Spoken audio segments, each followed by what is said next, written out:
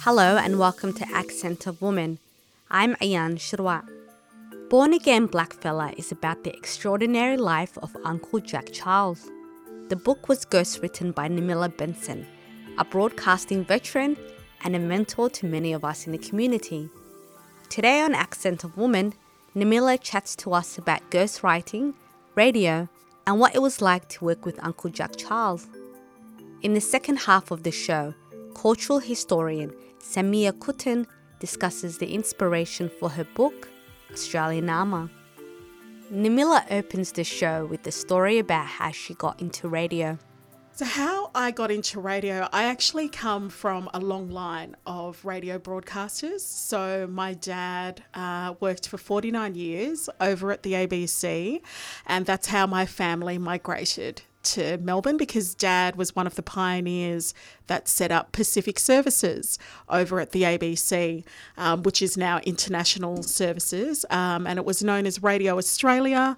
And I used to go into the studio with Dad when I was like 4, 5, 6 and upwards, and I do much the same now. History repeats itself. I do the same with my kids as well. Anytime I'm on air, whether it's at ABC or on community radio, I bring them in with me. And what's that like, Namila, having your babies in the studio watch you be the superstar broadcaster that you are? It's beautiful for me seeing my kids just being so comfortable within the radio space, because that's where, at a time when I didn't feel I was able to connect with a community, where I kind of found my community. And so the thing is, coming from a Pacific Islander background, I remember on trips back to PNG, and we're from a very remote island called Rabaul, my grandfather was able to be very engaged with global discussions and topics and issues, and the way that he was able to do that was through his connection with radio. And I remember lots of family were also able to listen in to my dad when he used to broadcast. So Dad was very well known across the nation because his voice is quite distinct. He's got the old school broadcaster's voice, whereas now we're allowed to be a lot more conversational, you know, but there was a formality to the way that they used to speak. And it's interesting looking at photos of Dad, because people used to get dressed up to the nines. And I remember this, Dad every day used to wear a suit to go and do radio. Like, it was treated as a real craft. And yeah, there was a beauty to that. But I realised that the intimacy and the interaction and the portability, I guess, of radio, that my grandfather, who I call my bubu would be sitting on woven mats in the village, or any time that he would go to the gardens, he'd always have his little transistor radio, and that was his lifeline to the rest of the world. So, Namila, how did your work with Uncle Jack Charles begin? So initially I was brought in as a ghostwriter. So that's what the formal term is.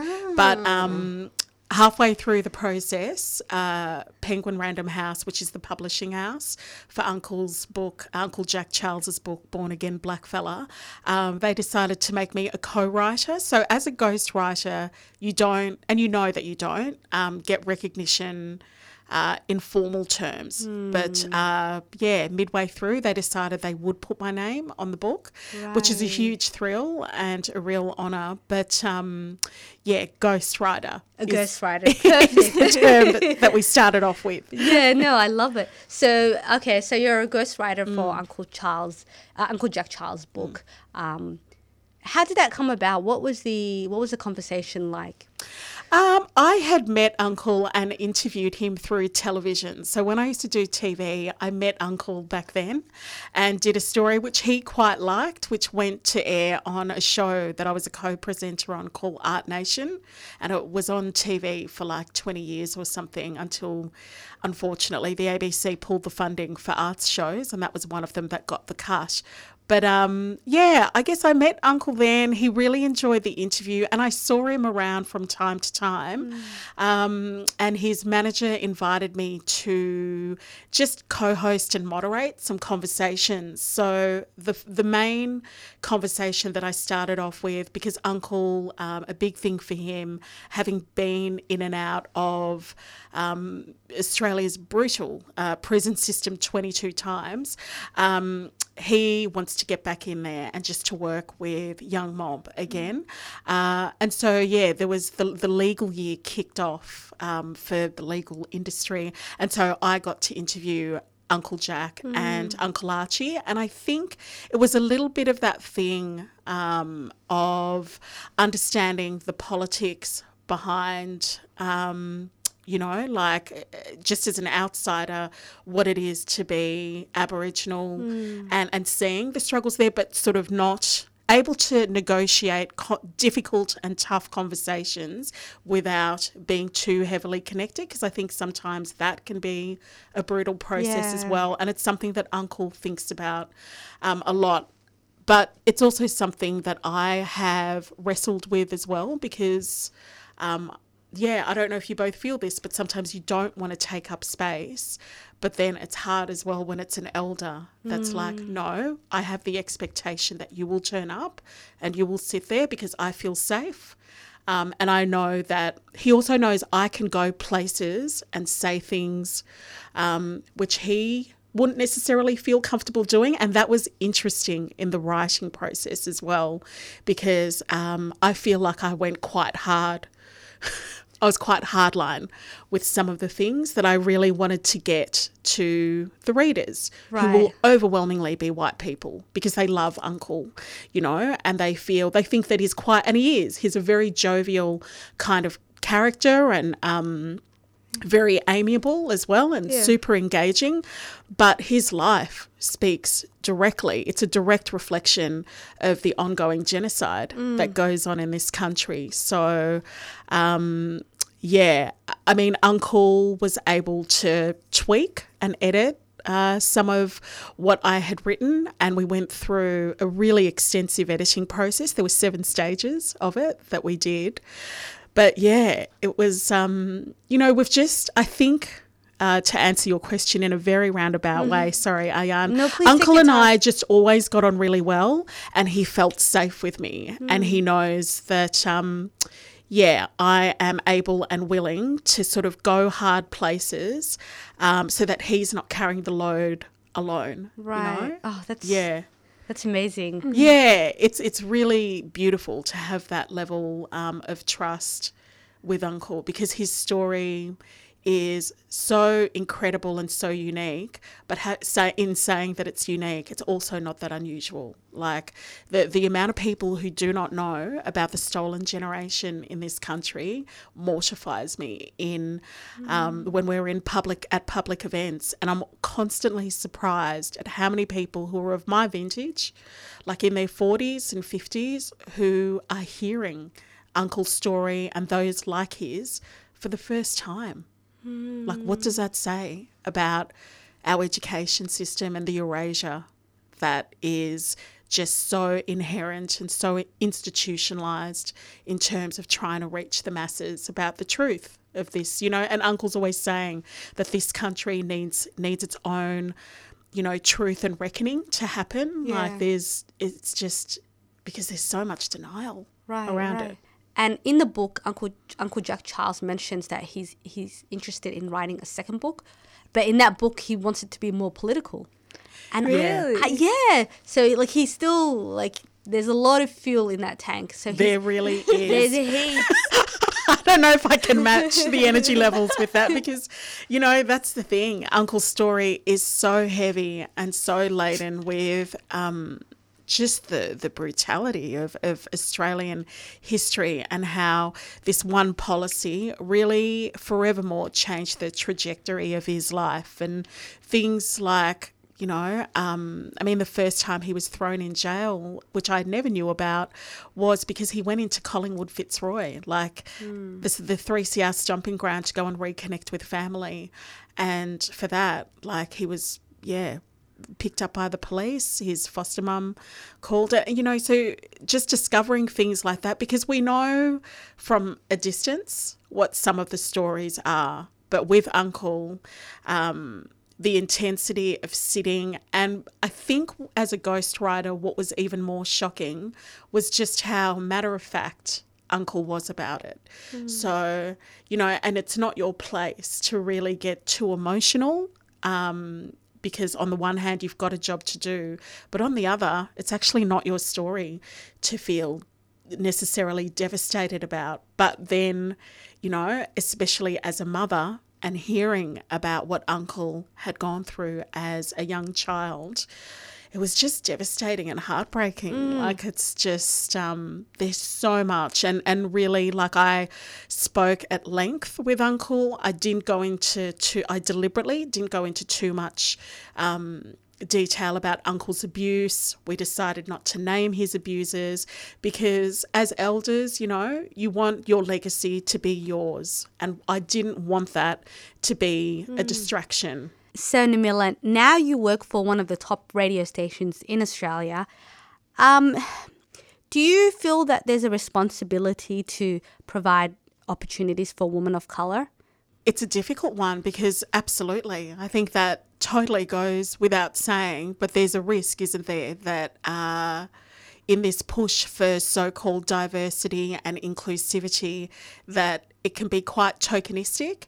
And I think as a consequence, sometimes the wrong people can get in and they don't want to stay at the end of their year-long internship and what have you. But then when you've got white structures, and I've gone in and out of the ABC now for about 15 or so years, but when it's overwhelmingly white structures kind of dictating what that inclusivity is, it's a really, really difficult one because you are expected to play the role of the good black, and that's something that you kind of have to do because at the end of the day, you've got bills to pay, I've got a family to support and that kind of stuff. But I feel quite muzzled at times in terms of how I would like to approach stories. Thank you so much, Namila Benson.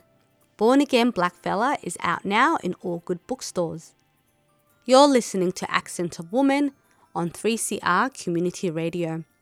Samia Kuttan is a cultural historian and her book, Australian Nama, looks at the South Asian Odyssey in Australia.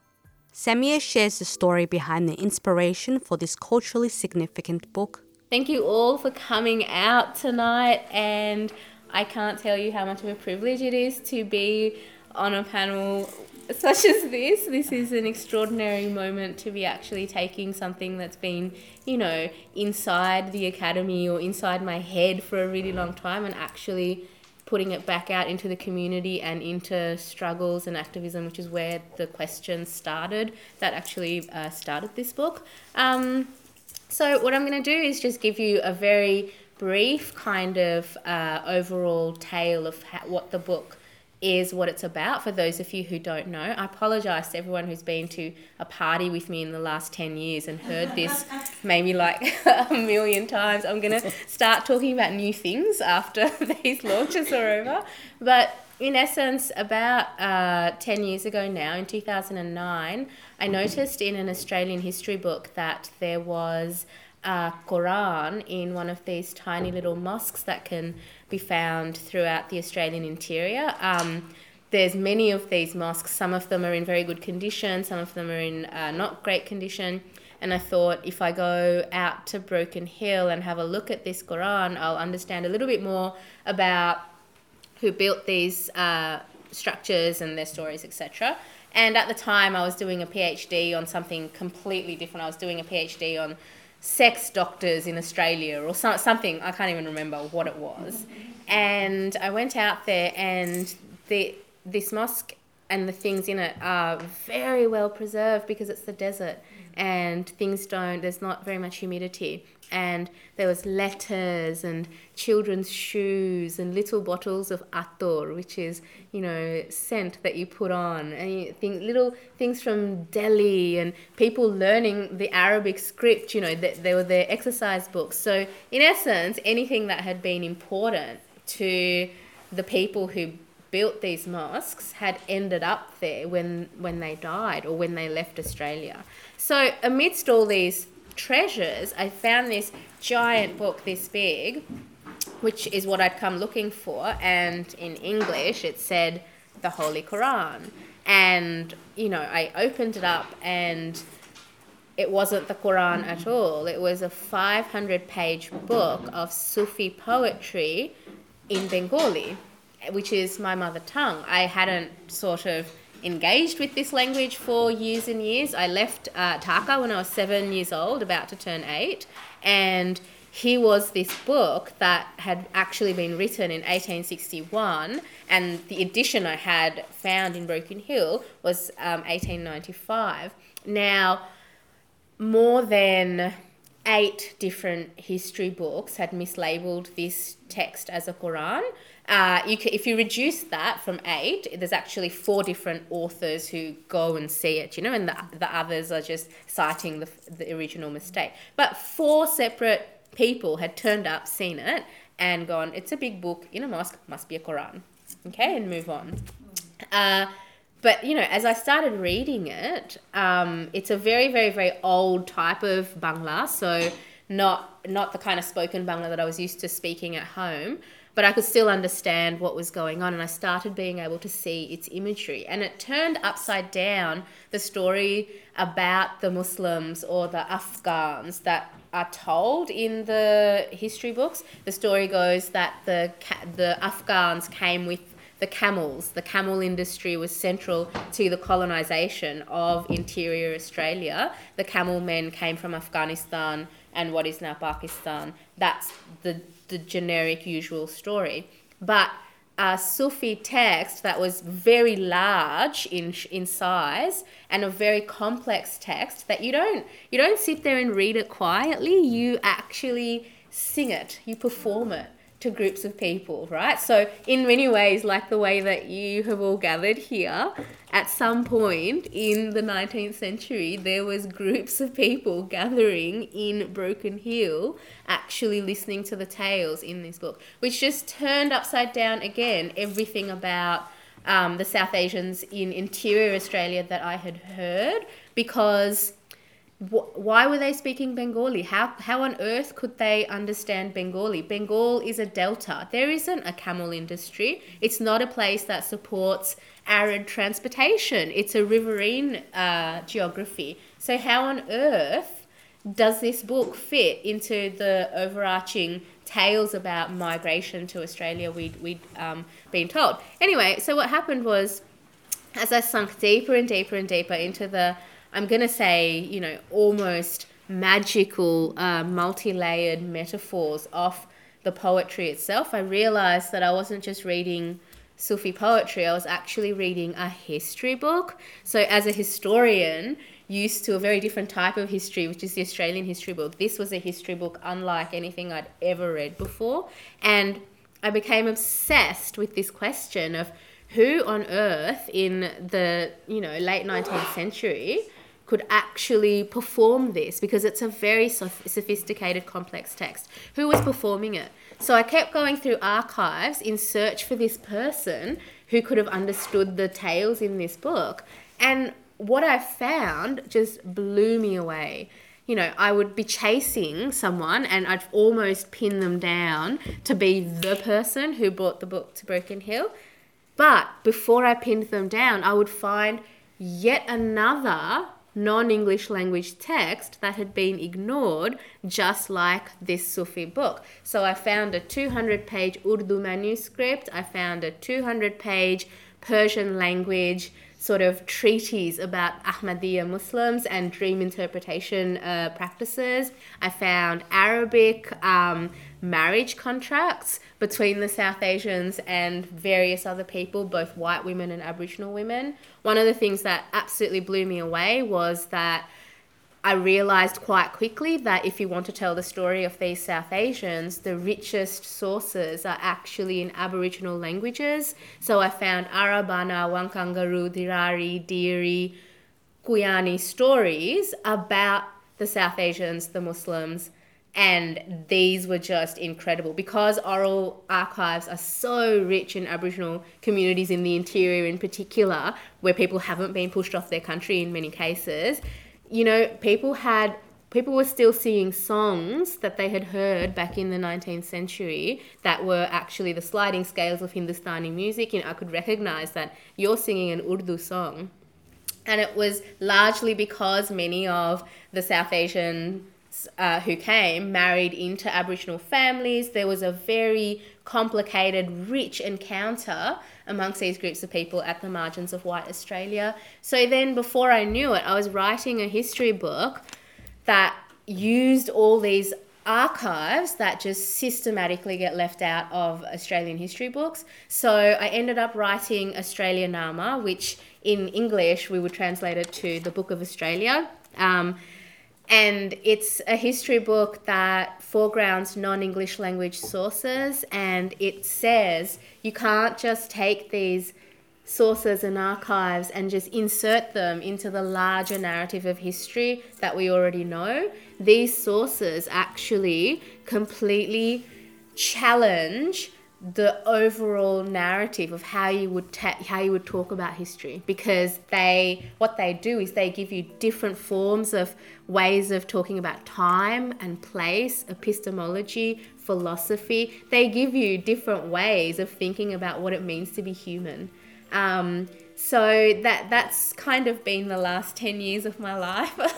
And it's now out, and I'm just very, very, very excited to get this conversation started about what the book means for, you know, what kind of intervention it can make into the public sphere, etc. So I think I'll leave it there.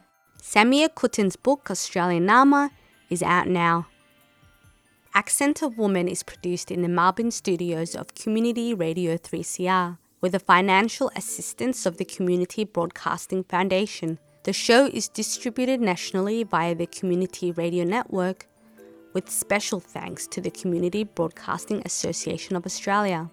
We finished today's program with a song by Sampa the Great called By River.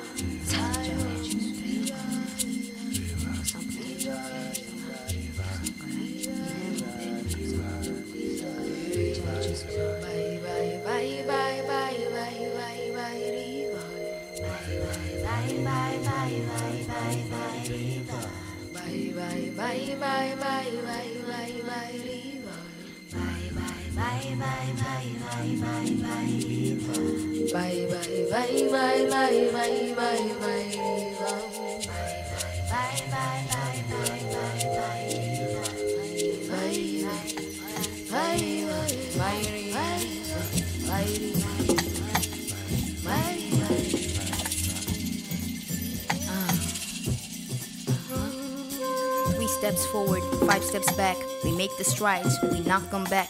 I'm so confused, matter of fact.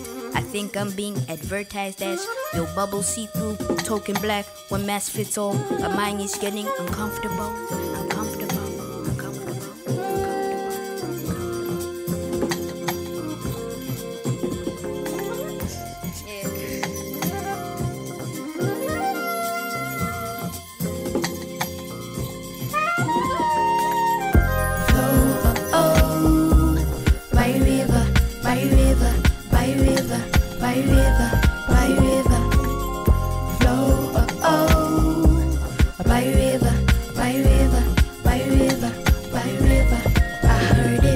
Mars. Ooh, break it down. Two rivers are meeting now. I heard it from Mars. Ooh, break it down. Two rivers are meeting now. Let your yes be yes and your no be no. Gain the whole world for the price of your soul. Where your enemies won't reach, they go. All the memories will bring you home. One step back for your inspiration. Never keep pressed on your situation. Always be sure and third eye open. Still in fortune, show exhausted. River flow deep in solid motion. Raised on seeds of mass proportion. Going in a world of mass distortion. Please keep you through trials, fortune. Through hella, 5 feet Bella. One slick talking, black Cinderella. Real fast walking, smooth shit, jazz shit. Smile through rain and sing who had it. She goes with deep shores. She flows with deep storms. She knows where she goes. By river, by river, by river. I heard it from Mars. Ooh, break it down. Two rivers are meeting now. I heard it from Mars. Ooh, break it down. Two rivers are meeting now. Riva, riva,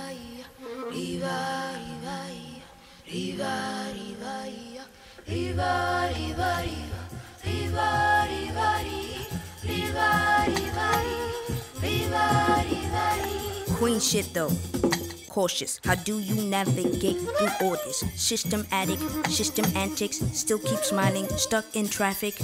Masking, itch face, I'm tired of asking. Bitch face, shy as fuck, I'm you on turf. My days are numbered on this earth. An ocean almost carried you down under. You're gonna have to find your tune down under. Shit really looks Snow White down under. How you supposed to bleed black down under? The puzzle piece, the match is fixed. The new wave has been here for years. The same two-step and the same blueprint. Old school meets bold school, takeover shit. Action no plan, fan on fam. Now I am who I am. Uncomfortable, uncomfortable.